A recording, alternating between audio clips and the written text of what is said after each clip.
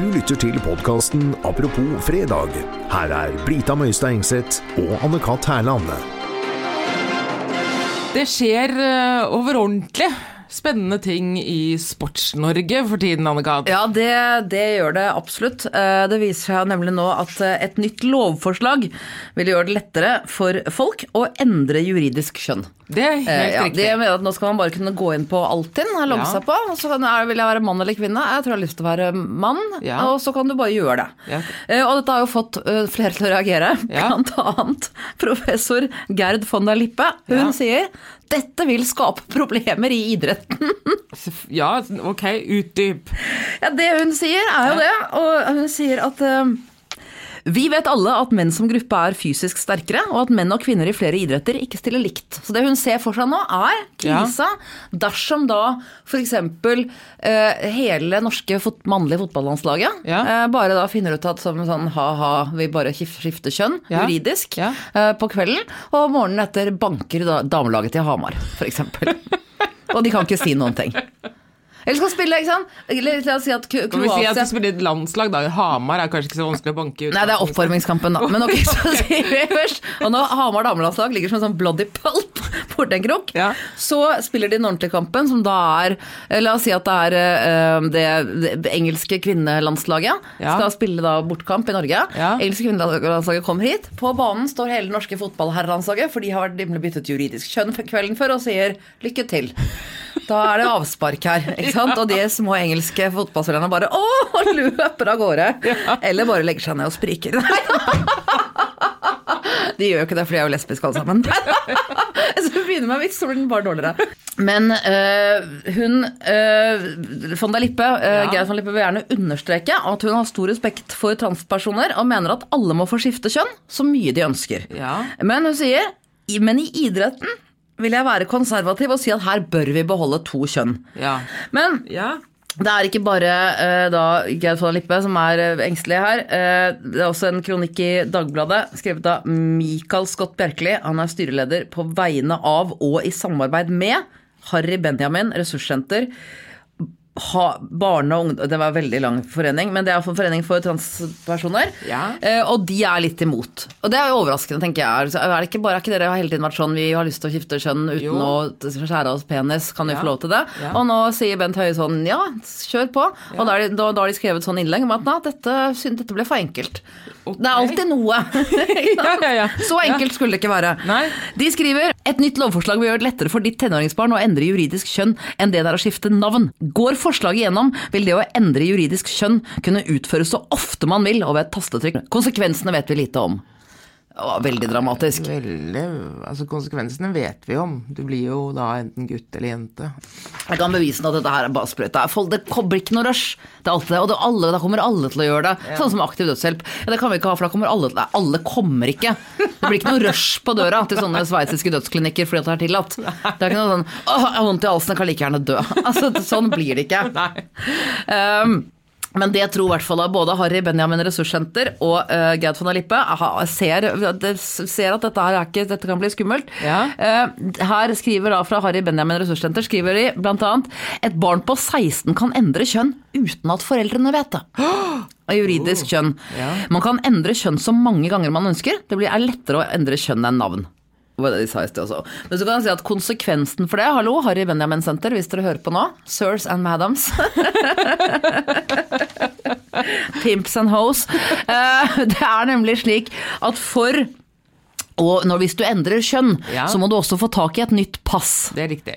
Det tar veldig, veldig lang tid. Det veldig lang kø, så det høres ut som en sånn, vi bare skifter kjønn bare for gøy, og så må du liksom ned og bytte pass hver eneste gang, koster penger, samme som, og det sånn, like enkelt som å bytte navn, alt masse, bare masse nye papirer. Jeg tror ikke at Førerkortet ditt, førerkortet ditt, alt. Jeg tror ikke at dette som de skriver, at dette noe som kommer til å eksplodere blant tenåringer, og at de bare kommer til å gjøre det for familien sin. Harry Benjamin Ressurssenter skriver videre i Dagbladet: en ordning som ment godt kan ende med å bli nachspielunderholdning for spøkefugler. Altså, Spøkefugler, du? På vegne av seg selv, da, for du kan jo ikke legge deg inn på Altinn med noen, eller du kan jo ikke logge deg inn på Altinn med noen andre, da må du være villig til å gi fra deg kodebrikken.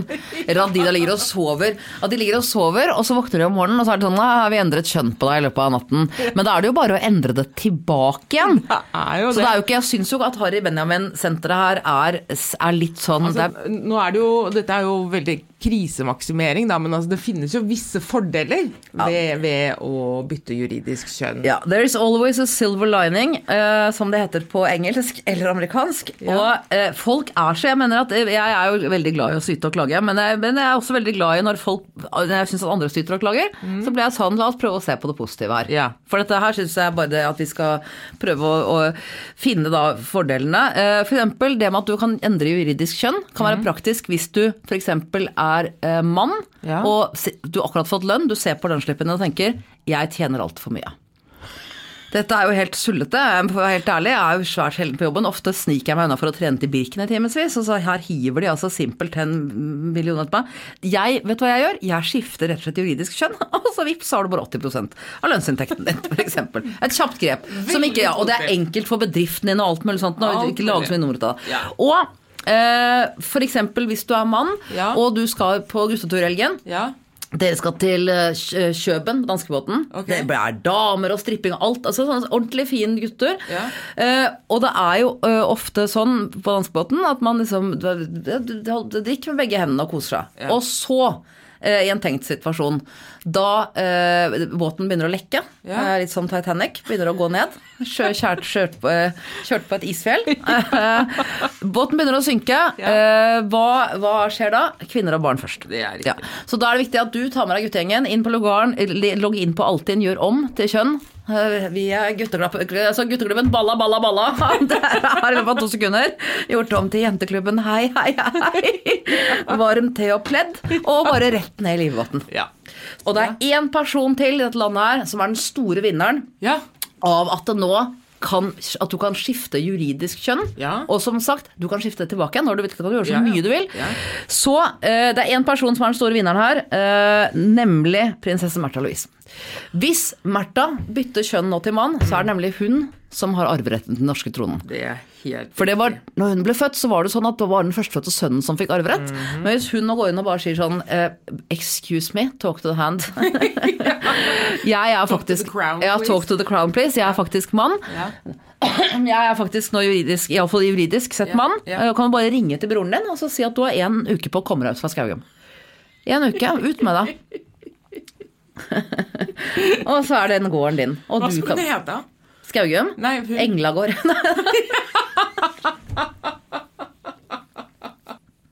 Hva ellers? Selvfølgelig. Nå tenkte jeg mer på om hun hadde et mer mannlig navn enn Märtha. Nei, det trenger man ikke, for du kan hete her, nå er det sånn at du kan hete Kari Roger, og det er Harry Benjamin, altså alt, nå er jo alt. Så hun trenger ikke å ha noe mannenavn. Nei. Hun heter jo ikke Caitlyn Bruce Jenner, Caitlyn Jenner, men hun hadde fått lov til å hete Bruce selv, men så her er vi veldig, vi må ikke snakke sånn, da begynner de å grine og bli leit. Ja, det er riktig. Så Märtha, fortsett bare hete Märtha, det er merkevare. Du begynner ikke å tulle med merkevaren. Nei, men hun flytter inn på Englagård, det er vi helt for. Hun flytter inn på Englagård, og jeg tror vi, apropos Englagård, kongehuset viste seg jo at kongehuset gikk 23 millioner kroner i overskudd i fjor. Ja, dette leste jeg. Ja, så det var en årsberetning. Hvor kommer de pengene fra? Altså, ifølge årsberetningen fra Slottet så skyldes det at hoffet har hatt ubesatte stillinger i år. Og så tenker jeg, men ubesatte stillinger, det ser ut som det har gått greit allikevel. For jeg tenker sånn at hvis det hadde vært sånn at de hadde merket at nå er de underbemannet, se på kongen så krøllet han her i dressen, eller skitt i panna og sånn. Ingen som har rukket å spytte på et lommetørkle og så gnusse på han i pannen. Så jeg tenker sånn at dette bare forteller meg at ok, de stillingene er ikke nødvendige, og så er det lett å tenke sånn, men er det flere stillinger på Slottet som ikke er nødvendig? Og jeg tenker at vi kan gjøre sånn eksperiment på sånn som man gjør hvis man allergisk mot noe, man mistenker at du allergisk mot noen matvarer, skal du liksom fjerne en og en type matvarer fra dietten din i uka, og så se om du føler deg bedre eller dårlig. Det føler at vi gjør sånn med kongen for å sjekke ut hvor mye de egentlig, hva det minimale de kan klare seg på. Så vi fjerner nå en ansatt i måneden, og så bare ser vi oss noe gå med de, og med en gang vi ser at de begynner å se møkkete og slitne ut, da går vi en uke tilbake og ansetter den siste som fikk sparken. Så vi ser at barna begynner å klø seg i hodet av lus og sånn, så er de underbemannet. Og da må vi bare ansette den siste. Men jeg tror det veldig mye penger å spare her. Men hva har de tenkt å bruke dette, altså 23 millioner i overskudd?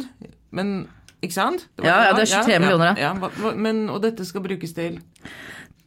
Altså brukes og brukes, det som Mette Marfjell har sagt, det altså 23 millioner for oss, det som dere skulle fått 2300 kroner i overskudd, hva skulle du brukt det til, bla bla, mase, holder til en tur med Kielferja, og som Mette Marit også da ville sagt at for oss 23 millioner kanskje en uke med den yachten fra i fjor, alternativt en ny vinterkåpe. Jeg har ikke bestemt oss enda. Folk er folk, men egentlig ikke, sier Mette Marit. En kort kommentar. Folk jo veldig, veldig opptatt av utseende. Veldig. Fryktelig opptatt av utseende. Det statistikk viser. Pene mennesker får ofte bedre jobber, høyere lønn, av en eller annen merkelig grunn. Og vi liker alltid penere dyr. Bedre enn styggedyr, for eksempel. Altså, alle slåss for delfinen. Det ikke så mange som da opptatt av skrukketrollet. Saksedyret. Ingen som slåss for saksedyret. Alle opptatt av å se delfin, men saksedyr det ingen som forstår. En av sånn gæren emo-unge som sitter i krok og brenner svartsterinlis og skjærer seg i øret, men ingen forstår meg. For å stappe saksedyr inn i sårene sine. Men det unntatt fra regelen. Men i hvert fall, når man ser, det slo meg når jeg har sett på skrekkfilmer, eller sånne sci-fi-filmer. Monstrene i science fiction-filmer alltid laget, de ser bare som store insekter. Så du vet at de som har skapt de har sett i insektverden når de har kreert disse monstrene skal se ut. Tenk deg om insektsverden og den dyreverden hadde på en måte byttet plass. Altså det vil si at kuer, hester, griser, katter, det var på størrelse med fluer, lus, biller, etc. Og biller, fluer og lus var på størrelse med ku, hest og gris. Så da på gårder i fjøset så sto det lus. Kjempelus som folk red på, for eksempel. Og der kunne du gå på travbanen hver lørdag. Her på Forus travbane står lusene opp på rekke. Nå kommer Märtha på en ny lus hun har fått av rimjagen. Og da hadde du vært vant til det.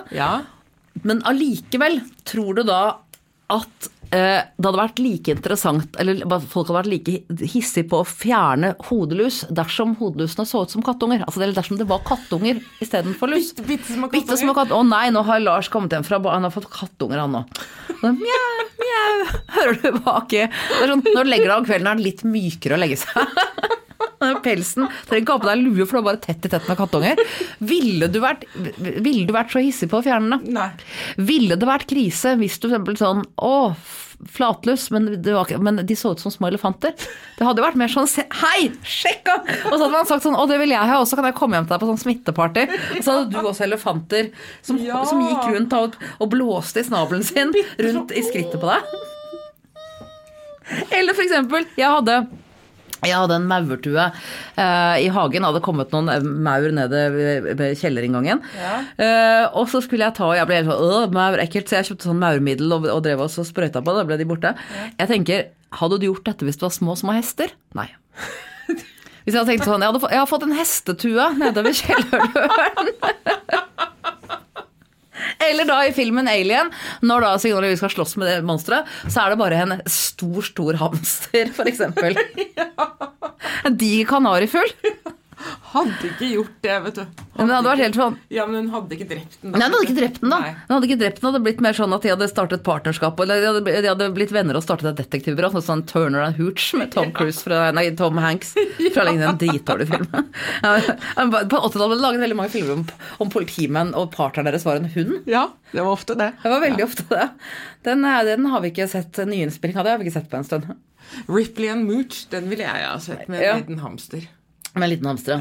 Eller kjempehamster, unnskyld. Ja, så jeg bare sier det, at jeg sier jo ikke det at vi skal la barn få, jeg sier ikke at vi skal få la barn, altså at vi skal nå bare, jeg mente ikke det som et argument på at ikke vi skal drepe lus, jeg mener for Gud selv drep lus for kalt, men jeg mener det som et argument til at hvis Gud ikke hadde gått og lagt seg den 7. dagen og må hvile, men rett og slett bare sitte og sett på det han hadde laget, og tenkt, kan jeg gjøre dette på en morsommere måte? Så ville det nok vært sånn det var.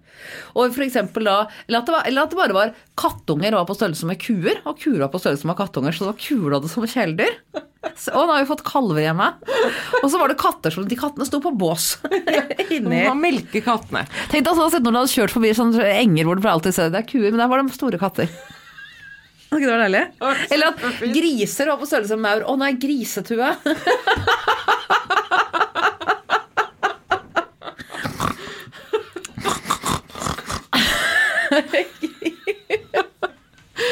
Og det var i grunnen alt det vi hadde for i dag. Vi tilbake med en splitter ny podcast førstkommende tirsdag. Du kan abonnere på den på iTunes eller på Acast, og stikk gjerne innom Facebook-siden vår og si noe hyggelig, eller hva du nå måtte ønske. Apropos med Brita Møystengseth og Anne-Kat. Herland heter den. Vi høres!